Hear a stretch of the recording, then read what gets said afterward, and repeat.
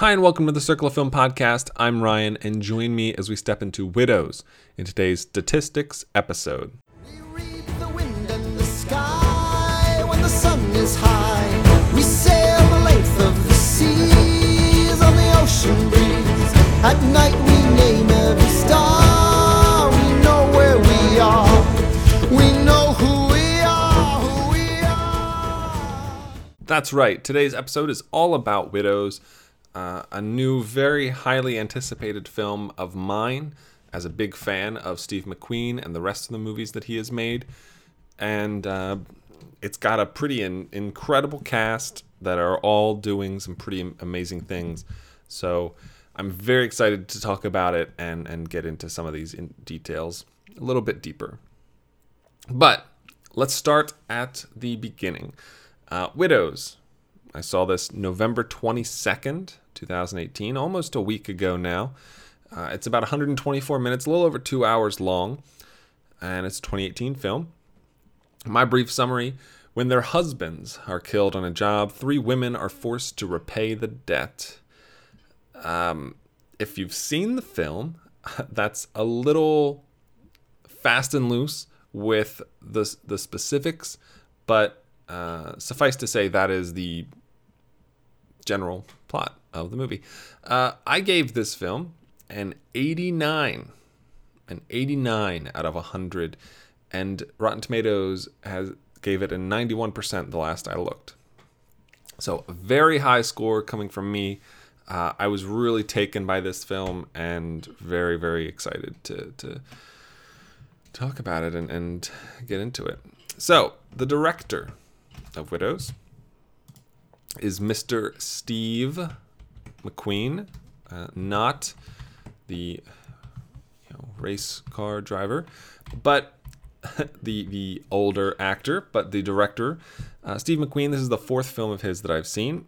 It keeps his average film rating at an 89 even. It is his only film rated in the 80s, and 3rd best film overall, coming in behind Shame and ahead of Hunger. He increases his value to a 6.5. He has a score of 65.83, which ranks him 47th overall on the director's list, 1 spot behind Jeff Nichols and 1 spot ahead of Phil Lord. Steve McQueen, all right, he's already won a Best Picture with 12 Years a Slave, which in my opinion is his best film. Shame is a very close second. I love Shame. I think it's incredible as well. And even Hunger, his weakest film, is still very good. He hasn't misfired for me yet. I didn't expect it to happen with Widows. It had too much buzz. It had too many good reviews. I didn't think it would. I didn't think it was possible. And to his credit, it wasn't. He Widows is firing on all cylinders. You've got incredible performances, brilliant writing.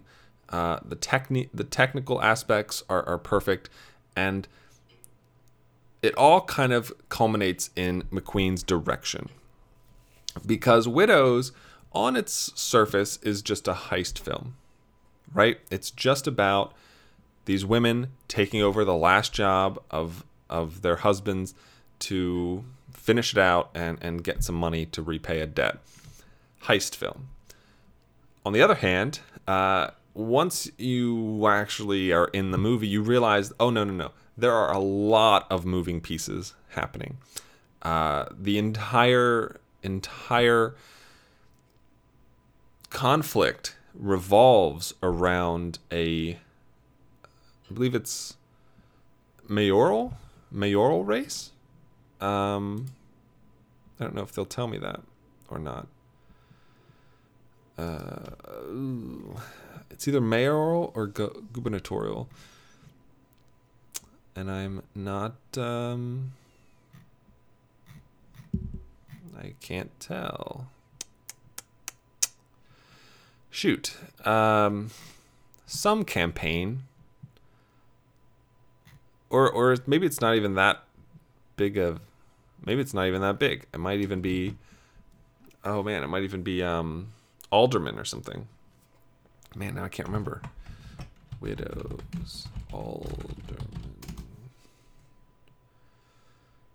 Yes. Or no, Farrell is an alderman.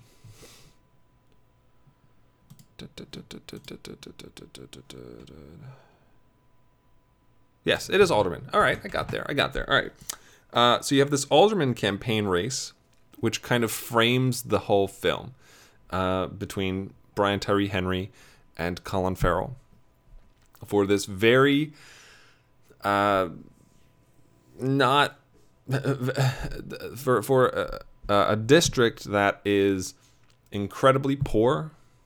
Has been the lines of the district have been redrawn, and now you're left with Colin Farrell, who barely fits on the district. He's like right at the border of it, and where there used to be a few streets, a small amount of the neighborhood that he is actually living in that were part of this district, now it's almost entirely a completely different economical class of people that are in this district.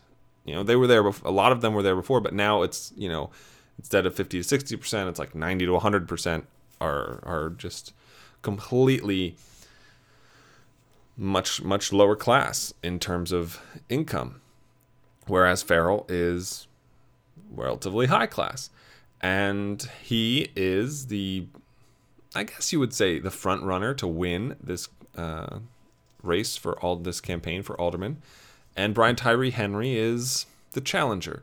He represents the people. He's trying to improve things. So that all aside, everything going on with the titular widows is kind of happening within that framework. And when you and for something like that, for a circumstance and a situation where your primary narrative and your primary plot and your main characters are not even really, like, the thing that they're doing is part of a greater whole, constructing that in a way so that the greater whole doesn't feel marginalized, but also so that the main characters and their problems and their trials and tribulations don't feel, overwhelmingly just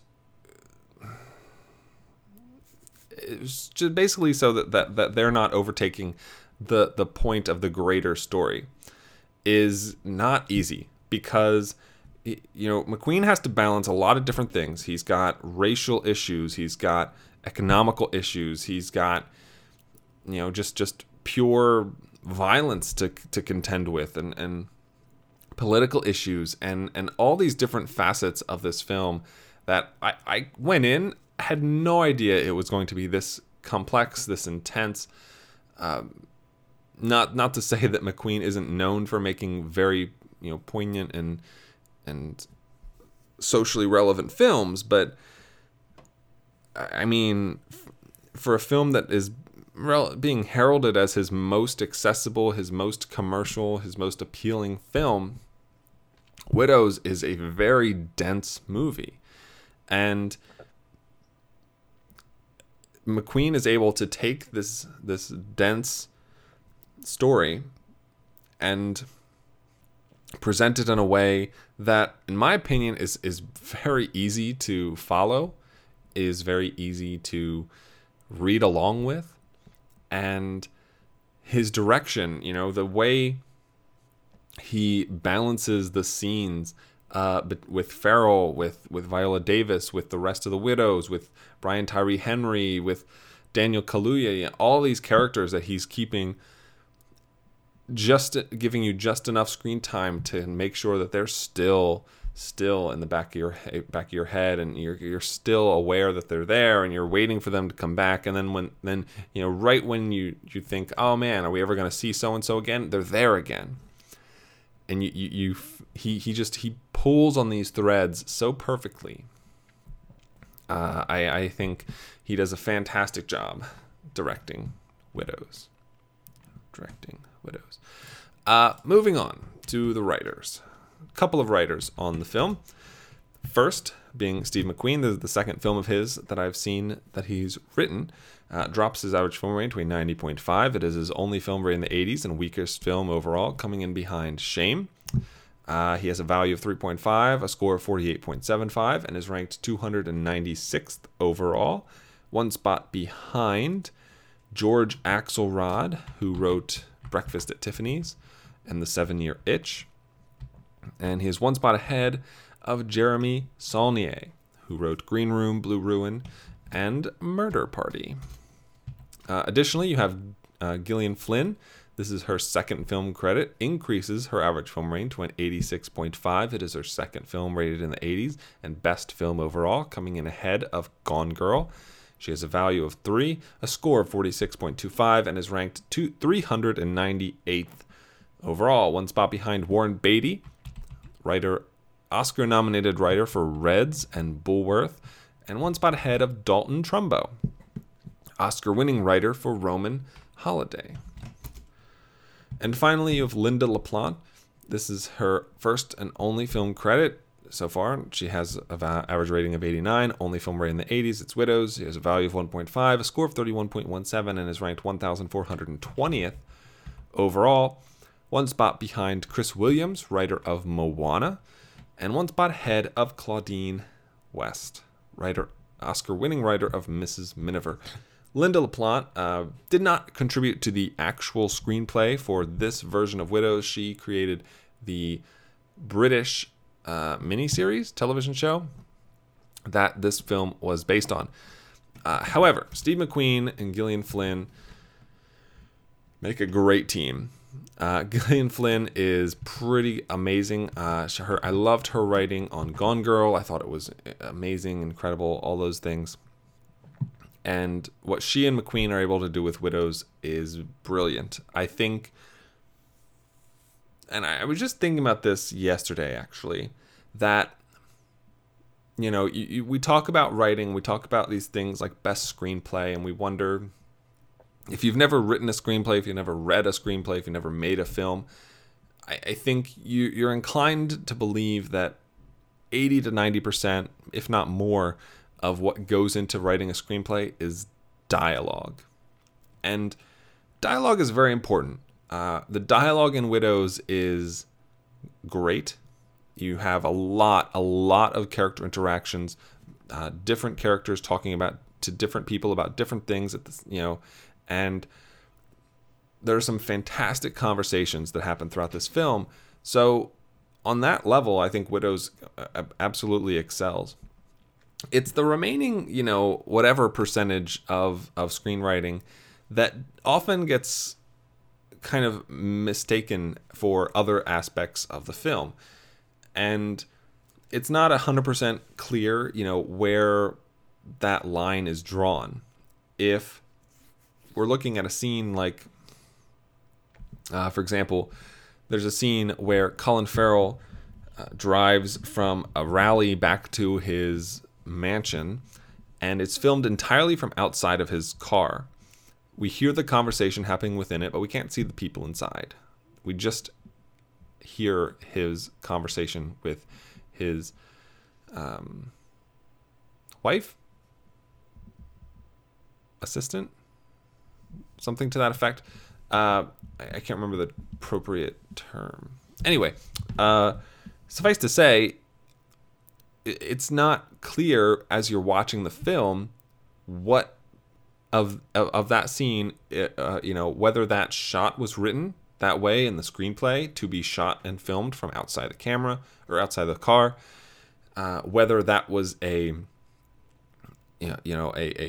director's decision, whether that was a cinematographer's decision, maybe somebody else outside of that group, that confined number of people, like suggested it, commented on it, inspired the decision. You're not sure. You can't be sure if you're not looking at the screenplay. And it's tough to know. You kind of have to go out on a limb a little bit and assume that outside of the dialogue, and even the dialogue isn't a perfect necessarily a perfect representation of the script and screenplay, but what you have to kind of look at is, this is a film, if part of what's happening on the screen is telling the story, it feels like you have to attribute that to the writing, at least to some degree. And so in the scene where they are driving back to Farrell's place and it's all outside of the car, that is a very huge moment in this film. And it reflects a lot about Colin Farrell's character, about the situation that he is in, about the dynamic of this political campaign. And it feels like a thing, like that doesn't just happen. McQueen's not just like filming from inside the car and is like, let's try it outside. Let's try it from outside. No, this feels like a very deliberate decision that was made before they set up the scene, intentionally devised to create this feeling of moving from this poor economical area of the city to the very outskirts of this district where Colin Farrell lives, and it's very pretty and beautiful and lush and rich.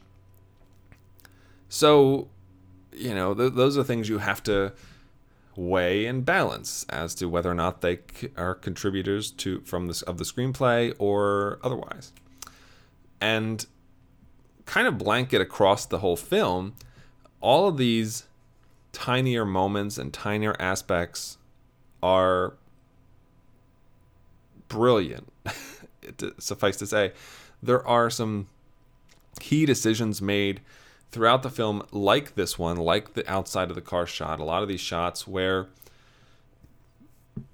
the structure of the story, how we discover information, how it is fed to us, how we come to learn, this character is doing this thing, that character is actually supportive of this person as opposed to that person, and so on and so on. I think the writing, Flynn and McQueen's writing, is just on point and carries you through this film, flawlessly in that respect. So, big fan of the writing, big fan of the direction. Let's get into the actors. First up, we have Mr. Colin Farrell. This is the 28th film of his I've seen. It increases his film average to a 60.36. It is his 7th film rated in the 80s and second best movie overall, coming in behind Seven Psychopaths and ahead of In Bruges. He has a value of 7.5, a score of 63.83, and is ranked 274th overall, tied with Tony Curtis and Dick Elliott, one spot behind Léa Seydoux and one spot ahead of Keanu Reeves. Colin Farrell, as I mentioned, he is one of the two men running for alderman. He is white, which is very important. His father has previously been alderman, I believe, in this district. And early on in the film, he is very distraught over the fact that they've been redistricted so that a large significant chunk of his supporters and people who look more like him than they do like Brian Tyree Henry are not in his district any longer. And we get one of these opening scenes where he approaches Brian Tyree Henry's campaign office and he says, hey, I'm up this many points in the polls. You should just concede. Let's not drag this out, blah, blah, blah, blah. And Brian Tyree Henry just kind of like, yeah, okay, sir. And we kind of progress from there with this sense of kind of unstoppable erosion into Farrell's character and campaign as he becomes this. You can see in the scenes that he shares with Robert Duvall, he is far more amicable than Duvall is. He is a much more human and, potentially looking out for the greater good than Duvall's character seemingly ever was. But you also have to balance that with, but he's still, does he represent this district? Is he the person that represents this district? No. But there's this ingrained, this is how it's always been. This is what people have voted for in the past. This is where things are headed, et cetera, et cetera, et cetera. It's a very troubling circumstance in that way. And I think Colin Farrell does a really good job. He in a different movie, maybe he's even the standout, but he is completely overshadowed. Not overshadowed. That's a exaggeration. He is a strong performer in the film, but with a film stacked like this one, he had a lot going against him. So moving on to the next person is Garrett Dillahunt. This is his 14th film credit. It increases his average film rating to a 64.43. It is his third film rated in the 80s and fifth best movie overall, coming in behind No Country for Old Men and ahead of Winter's Bone. Garrett Dillahunt has a value of 7, a score of 63.38, and is ranked 298th overall, tied with Wayne Knight, 1 spot behind Catherine O'Hara, 1 spot ahead of Kokutun Kodo. He plays the driver for Viola Davis and her husband, Liam Neeson, throughout most of the film. And, he is fine. He finds himself caught in a situation that is pretty unfortunate towards the middle of the movie. He tries, when things go sideways, he is there for Viola Davis. He wants to make sure she's okay and he can help her out and just I don't know, kind of support her as best as he can. And he's a nice guy. He's a good guy. He does a lot to help her and get her to where she needs to go, figuratively and literally. But I think he was largely, I don't know, it's not a character that's really going to stay with you too long after the film. He just kind of is there, and he has his moments, and they are satisfactory. Moving on, another character I think is very similar in style is Lucas Haas. This is his 18th film credit and increases his average film rating to a 59.89. It is his 5th film rated in the 80s and 3rd best movie overall, coming in behind Inception and ahead of Lincoln. He has a value of 4.5, a score of 58.4, and is ranked 582nd overall, 1 spot behind Lindsay Duncan, and 1 spot ahead of Mae Questel. So Lucas Haas is kind of the most superfluous character in the film. Not that he's not relevant to what's going on at points, but I found him... When he's on screen, it's pretty much only with Elizabeth Debicki's character, and she is vastly more interesting than he ever is. I get the reasoning for this plot. I get for having this side plot, showing this sort of, it's a status thing, it's an economical thing, it's a social thing. I've realized that he adds a different aspect to the film. We're living in this district where Viola Davis, it doesn't even live in the same district as Colin Farrell and Brian Tyree Henry are running, and she lives in a more of an upstate like condo place that she can't really afford when things go bad. But meanwhile, Lucas Haas and Elizabeth Debicki are spending their time in these lavish hotels, and Lucas Haas is fine. I think his performance is just fine. I think his aspect to the film is both a blessing and a curse, because it does feel like, we're being taken away from like the main plot, the main thrust of the film. But at the same time, everything's edited and written and structured in such a way that it never goes on too long. We never spend too much time with the Lucas Haas character that it drags. And you do have Elizabeth Debicki, who is firing on all cylinders. And, as long as she's in the scene, it's not difficult to get kind of caught up in everything. So I like the message and themes that Haas is presenting in the film, and how his character amplifies those. But I did find his character, the actual character, a little underwhelming in parts. Next up is Daniel Kaluuya. This is his 9th film credit and increases his average film rating to a 64.78. It is his only film rated in the 80s and 4th best movie overall, coming in behind his Oscar-nominated turn in Get Out and ahead of Kick-Ass 2. He has a value of 4.5, a score of 57.5, and is ranked 649th overall. 1 spot behind Lloyd Kaufman, 1 spot ahead of Ben Stiller. Daniel Kaluuya. A lot of talk about Kaluuya in this film.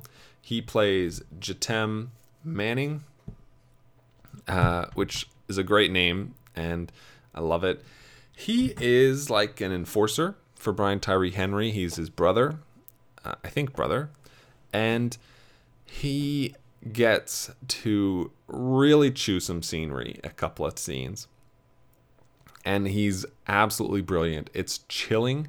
There's a bowling alley scene that I just love the framing of that. I love the little decisions that Kaluuya makes for his character, or whoever made them. And then you've got the basketball rec room scene, where they find these two guys rapping in. It's just it's a very strange circumstance, but the fallout of that and the subsequent result is just, oh man, it's sends shivers down your spine. Kaluuya is terrifying in this film, in a way that he wasn't in Black Panther, or in kind of the opposite to how he was terrified in Get Out. And I thought he was fantastic. I loved every time he was on the screen, and I couldn't wait to see more from his character. And the final, his last scene was actually, I loved it. I thought it was perfect. It made perfect sense. It followed through with exactly where he'd been headed, and I'm a big fan of it. I loved it a lot. Next up is Jon Bernthal. This is his 17th film credit. Increases his average film rating to a 60.12. It is his 4th film rated in the 80s and 2nd best movie overall, coming in behind Sicario and ahead of The Wolf of Wall Street. He has a value of 2.5, a score of 56.29, and is ranked 733rd overall, 1 spot behind Oscar winner Ernest Borgnine and 1 spot ahead of Natalie Press. Jon Bernthal plays Florek, who is Elizabeth Debicki's, I believe, husband early on in the film. He works with Liam Neeson. As they are performing the heist early in the movie,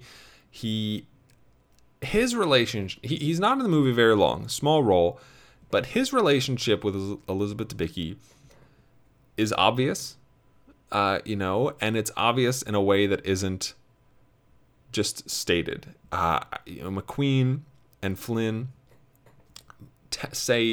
speak volumes about this relationship in just a brief scene at breakfast, and it's that's the kind of writing that, man, you just kind of tip your hat to, because it's so perfect and flawless. Bernthal himself, on the other hand, does exactly what the script asks for him. It isn't much, but he's there, and he's more than sufficient.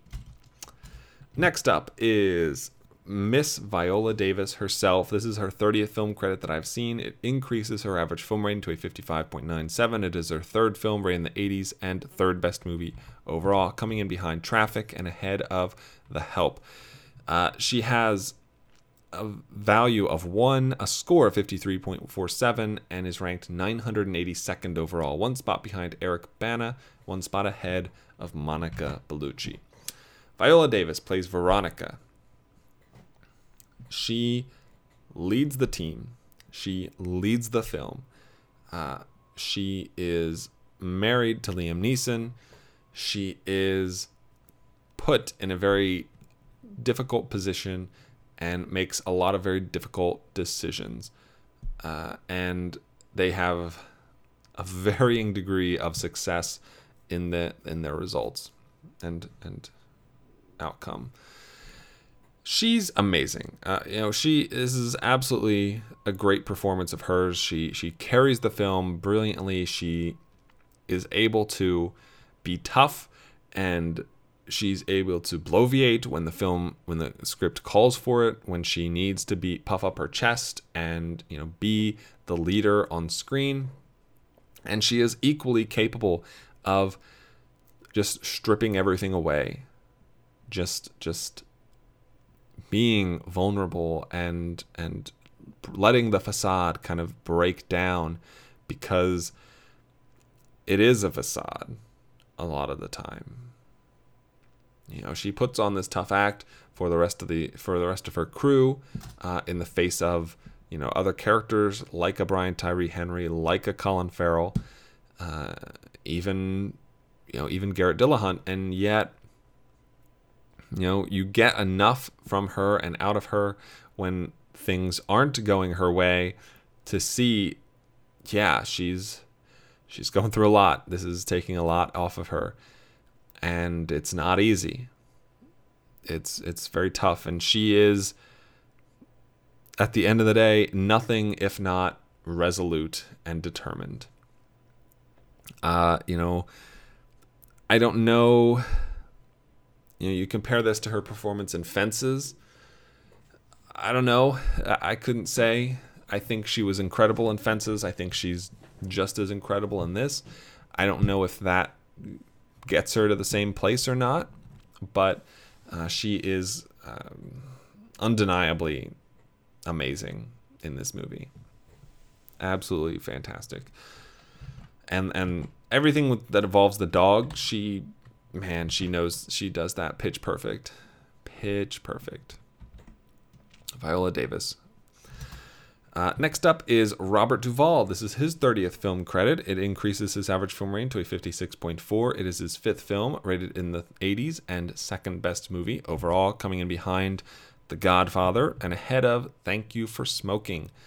He has a value of 0.5, a score of 53.38, and is ranked 990th overall. One spot ahead of Frank Vincent, one spot behind Frank Vincent, one spot ahead of Armie Hammer. Robert Duvall, as I said, plays the father of Colin Farrell, a former alderman of the same district. He is just an old white guy who's pretty racist. And he represents a bygone era in a sense. He basically represents what used to be. And Colin Farrell, while clearly a better person than Robert Duvall is far from the solution. And the film makes that very clear. They argue a lot, and you're definitely, when you see those two characters interact, you're like, oh yeah, I'm on Farrell's side. He's lesser of two evils. And that's the point, right? Lesser of two evils. Robert Duvall is the greater of two evils. And greater of two evils. And that is very representative of our current political landscape in a lot of ways. But Robert Duvall's good. He's good. They don't ask too much of him besides, kind of being this boisterous old guy, but he's very, very good. Next up is Elizabeth Debicki. This is her 10th film credit. It increases her average film rating to a 61. It is her second film rated in the 80s and best movie overall, coming in ahead of another film from this year, The Tale. She has a value of 1.5, a score of 52.33, and is ranked 1,092nd overall. One spot behind Michael B. Jordan, and one spot ahead of Carla Juri. Elizabeth Debicki. She plays Alice, as I mentioned, wife of John Bernthal. She is one of the principal members of Viola Davis's crew from the beginning. She is in the same position, and she is for lack of a better term, like almost trailer trash in a way. She is, at least at the start of the film. Things change as the movie progresses, but from the start, you kind of get the impression, she gets kind of knocked around a lot. She doesn't have much of a backbone for herself. She just kind of lets things happen to her. And through her interactions with Viola Davis, through her continued pursual of, that doesn't sound like a word, through her continuing to pursue this heist, and she realizes very early on, like, hey, I can accomplish this stuff. Viola Davis gives her and Michelle Rodriguez like tasks to complete, and Rodriguez isn't able to complete hers. Whereas Debicki kills her tasks and then some, and then takes Rodriguez's task and does that too. And it's just that sort of momentum thing. Like, man, I did this, I did that, I could do anything. And she really starts to become this empowered and full of inner strength woman. And it's a beautiful arc for her character, and she really does, I would say, in my opinion, outside of Davis, has the best arc of the film.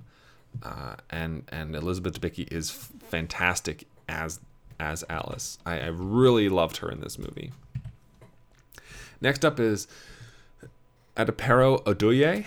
This is her 9th film credit, increases her average film rating to a 59.89. It is her 3rd film rated in the 80s and 3rd best movie overall, coming in behind The Big Short and ahead of Half Nelson. Oduye plays, if I can find her, Bruchelle in the film, which I believe is... Oh man, I'm not going to remember. I want to say that she was the one in the hair salon, but I'm not 100% sure. I think that's who she was.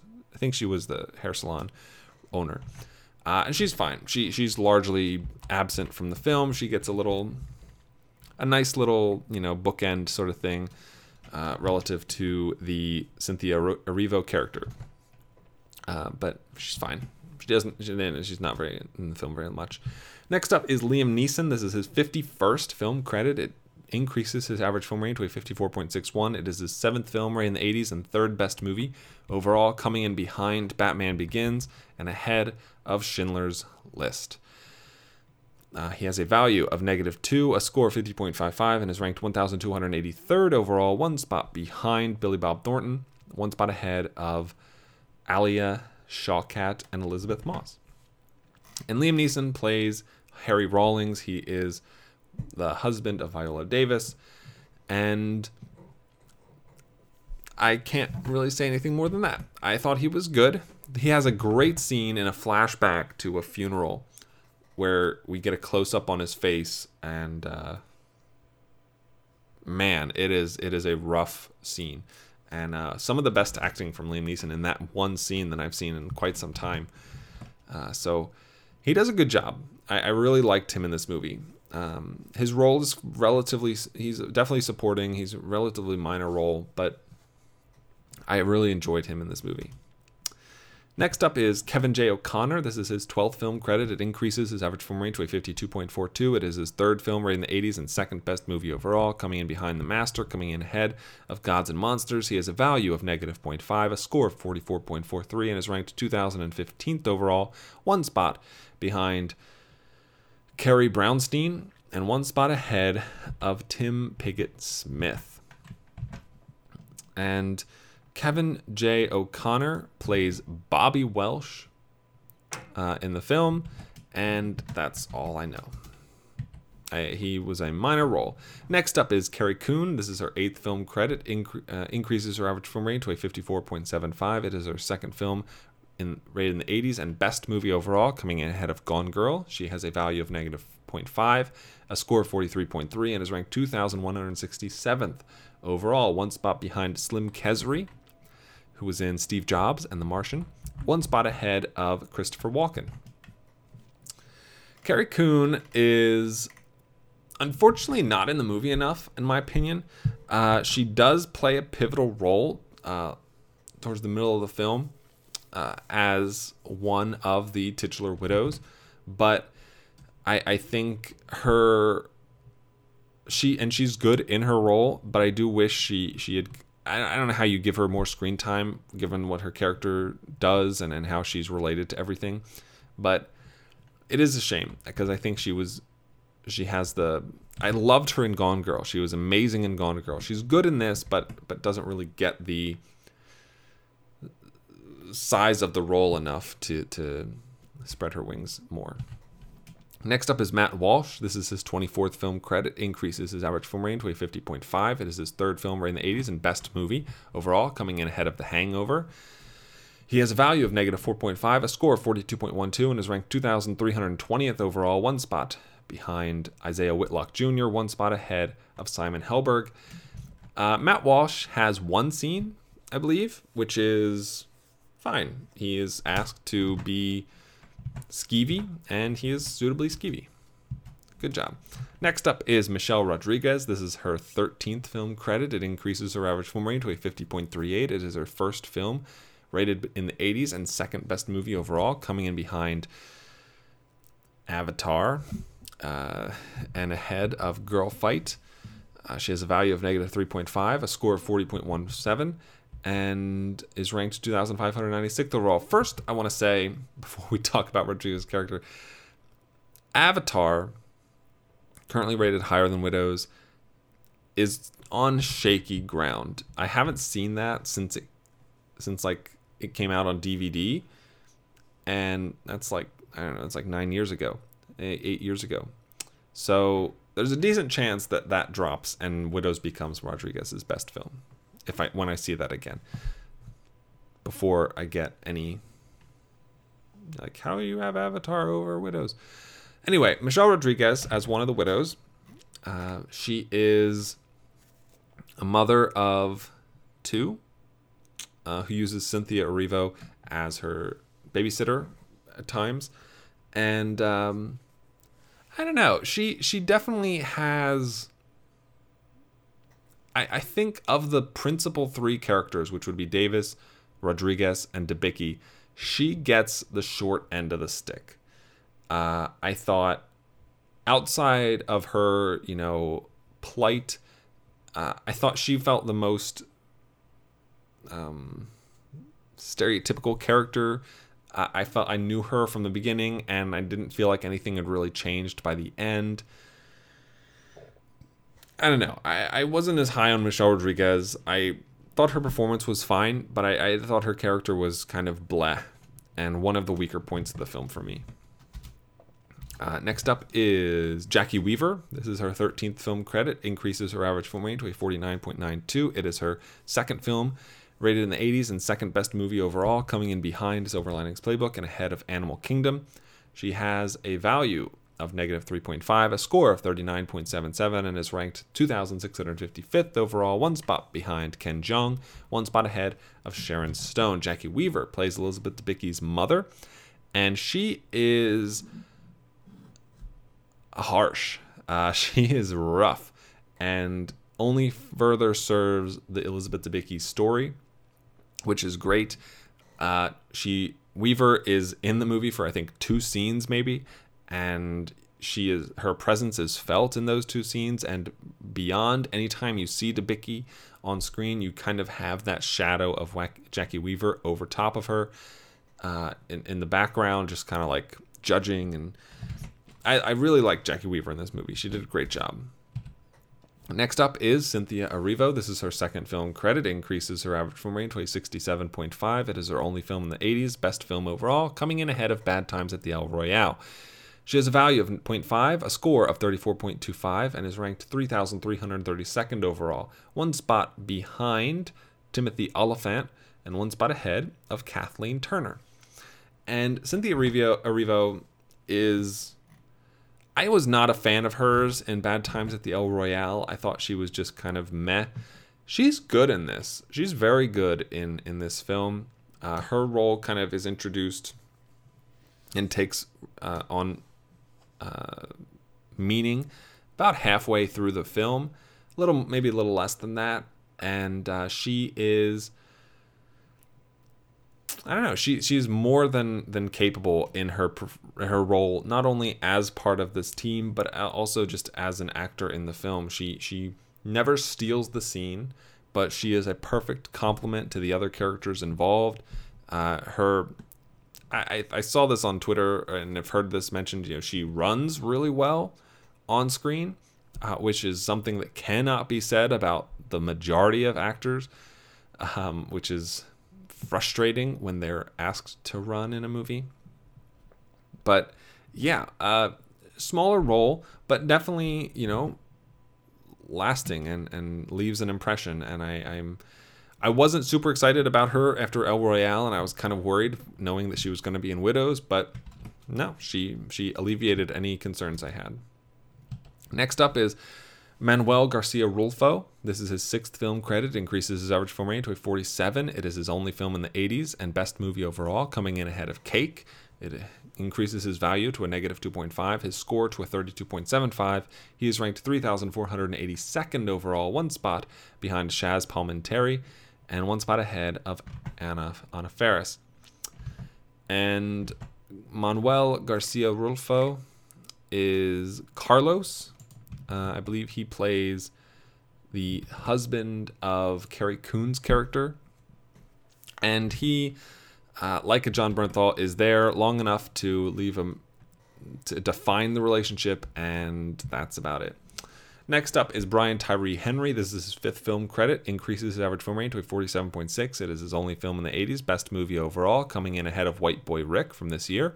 He has a value of negative 2, a score of 32, and is ranked 3,564th overall, 1 spot behind Delroy Lindo, and 1 spot ahead of Kumail Nanjiani. Brian Tyree Henry. We talked about him a lot. He's running opposite Colin Farrell. He's the people's candidate kind of thing. But he is entrenched in some pretty unsavory shit. Like, not to get into too many specifics, but Daniel Kaluuya is kind of a bad guy, working for Brian Tyree Henry, his brother. And it's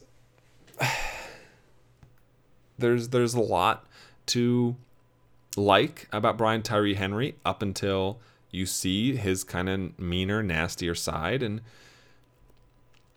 then it does really come into place. Like, that lesser of two evils thing is really in play in this film, and the film makes the case that it's tough to know who is the lesser of two evils, because Brian Tyree Henry, at first you're really on board with him and he seems like a much better candidate, but then the situation changes and circumstances are not as clear as they used to be. Henry himself is fantastic. I think he's great in the role. I don't think he gets a ton to do, unfortunately, but I really did love him in this role. And that's it for actors. Widows has an 89. It's a 2018 film, and it is a crime drama. It increases the average rating of crime movies to 56.04 and dramas to 58.58. It is a 3 on the Bechdel test, increasing the average rating of the average score of those movies, all movies, to 1.42, and it's rated R. Currently no Oscars, but that remains to be seen. I think it has a good chance at least getting a few nominations. Circle of Film Awards, however, coming in hot. A nomination for Best Picture, Best Director for McQueen, Best Lead for Viola Davis, Best Supporting Performance for both Elizabeth Debicki and Daniel Kaluuya, Best Screenplay for McQueen and Gillian Flynn, and Best Special Effects. Great film. Absolutely great. It's definitely in the conversation for Best Scene, but does not have a slot there right now. And it looks good for certainly a few of these to last the whole way through the remaining gauntlet of films to come out, and we'll see just whether it can continue. Yeah. That being said, so that's 7 nominations. That is the second highest number right now, behind Burning with 8. Moving on to the year, it is one of the 270 films I've seen from 2018. It is one of the 1,704 films I've seen this calendar year. Increases the average film rating to 43.19. Increases the tomato meter to 61.04. It is the 37th crime film and 128th drama I've seen from this year. It is a good film, increasing the ratio of good to bad films from 2018 to 50%, or 1 to 2.5. One of the 76 good films. It is a 3 on the Bechdel test, part of the 53.7% of films from 2018 that also have a 3, and it is the 116th R-rated film of this year, with a rating of 89. It is one of the 65 films to receive that rating. None of them came out in 2018, but if we go back to 2017, it falls right in line with 2 movies, The Shape of Water, Best Picture winner from last year, and Blade Runner 2049. That is Widows. Thank you for listening to today's episode. I really do appreciate it. And now the outro, courtesy of Meg Bergquist. Thank you for listening to today's episode. If you would like to listen to more episodes, you can find this podcast at circleoffilm.com or on iTunes. Don't forget to rate and review. If you'd like to follow Ryan on Twitter, you can find him at Circle of Film, or contact him through email at circleoffilm@gmail.com. You can also support the show at patreon.com/circleoffilm for as little as 8 cents an episode. Thank you again for listening, and have a week. So long, farewell, I'll be to say goodnight. I know she'll never leave me, even as she fades from view. So long, farewell, I'll be to say adieu. In the name of love, one night in the name of love. So long, farewell, au revoir, I'll be to say. Wait a minute. So